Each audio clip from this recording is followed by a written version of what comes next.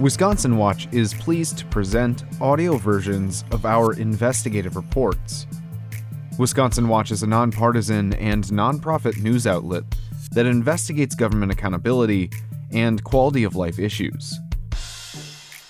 The charitable arm of PayPal, one of the world's largest digital payment companies, facilitated $141,194 in anonymous donations between 2019 and 2021 to groups trafficking in COVID-19 misinformation, anti-vaccine content, and hate, tax records show. Full-text reports of these stories with visuals can be found at wisconsinwatch.org.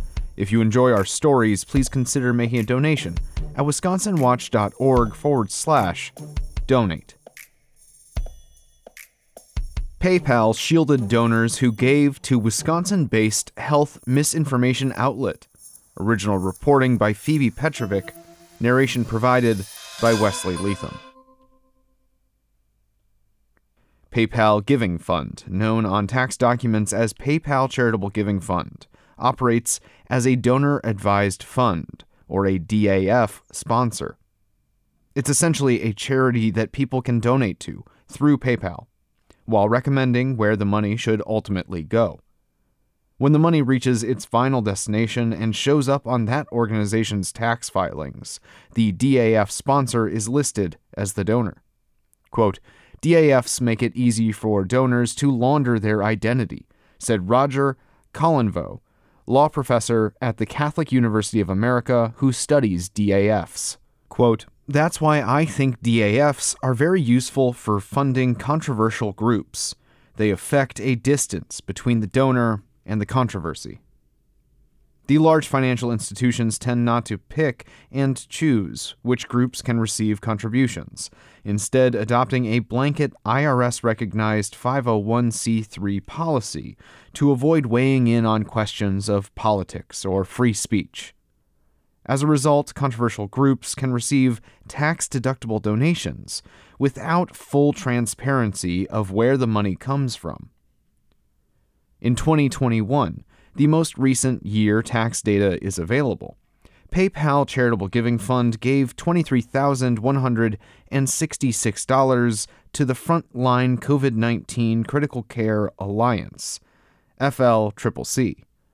The group launched in 2020 under the directorship of Dr. Pierre Corey, who had recently left his posts as professor and chief of the Critical Care Service and medical director of the Trauma and Life Support Center at UW Health.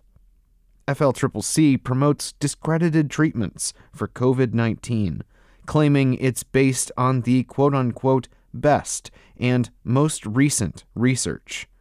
One protocol relies on a retracted paper the Journal of Intensive Care Medicine withdrew after learning that Corey had misrepresented data and methods. Another calls for using ivermectin and hydroxychloroquine, neither of which the FDA has approved for COVID. The FDA recommends against treating COVID with ivermectin and warns against using hydroxychloroquine outside of hospitals or clinical trials. In its newsletter, the group also circulated a debunked anti-vaccine conspiracy. FLCCC did not respond to a request for comment. FLCCC is not currently listed on PayPal's website in search results of charities partnered with PayPal Charitable Giving Fund. In a statement, a PayPal spokesperson said, quote, PayPal has a long-standing acceptable use policy, and we regularly assess activity against our policies and will discontinue our relationship with account holders who are found to violate them. For privacy reasons, we cannot comment on specific accounts. Also, in 2021, PayPal Charitable Giving gave $6,272 to Informed Consent Action Network, an anti-vaccine organization identified by the Center for Countering Digital Hate as a key source of anti-vaccine messaging. The group, which did not respond to a request for comment, is also not currently listed on PayPal Charitable Giving's website. Donor-advised funds sponsored by some of the nation's largest investment firms, Vanguard, Fidelity, and Charles Schwab, have also funneled anonymous dollars to FLCCC, as reported in Rolling Stone and confirmed by Wisconsin Watch. The Vanguard Charitable Endowment Program gave $150,000 between 2020 and 2021. Fidelity Investments Charitable Gift Fund gave a total of $196,900 in 2021 and 2022. Schwab Charitable Fund gave $569,284 in the same time frame. Fidelity did not return a request for comment, but Vanguard Charitable and Schwab Charitable gave similar statements, noting they permit donors the recommended IRS-qualified public charities of their choice, and that, quote, grants do not reflect the values or beliefs of the DAF sponsors. Schwab Charitable directed, quote, anyone with concerns about a charitable organization to the IRS or state regulators. Rolling Stone's investigation, as well as a separate one from the New Republic on hate groups, did not mention PayPal's DAF arm. Like DAF sponsors at the big investment banks, PayPal's has funded other notorious misinformation outlets and Southern Poverty Law Center designated hate groups. Tax records show PayPal Charitable Giving Fund has given $100,706 between 2019 and 2021 to the Epoch Times Association, which publishes the Epoch Times, powered by a religious group persecuted in China known as Falun Gong.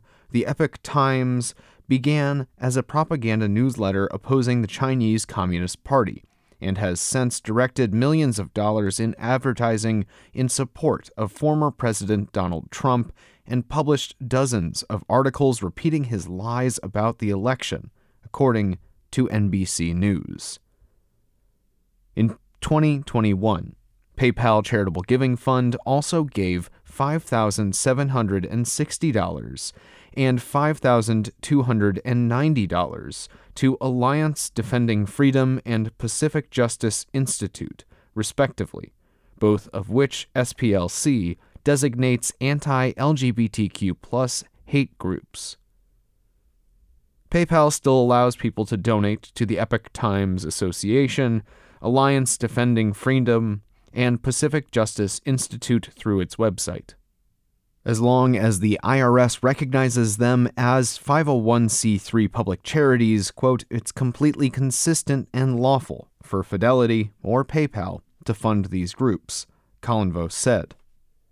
DAF sponsors, especially national ones, he said, rarely refuse to fund an advisor's recommended charity. They are not, quote, in the mission business.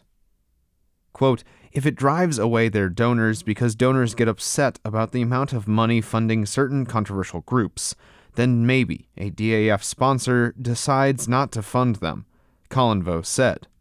Quote, but it's a perilous road for them to take because it would force them to make substantive decisions about which groups to fund and why. They would have to decide, what is a controversial group?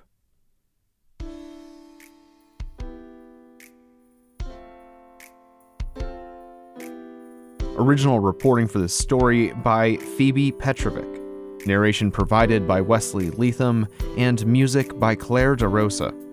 If you enjoy our stories, please consider making a donation to support our journalism at wisconsinwatch.org/donate, and subscribe wherever you get your podcasts.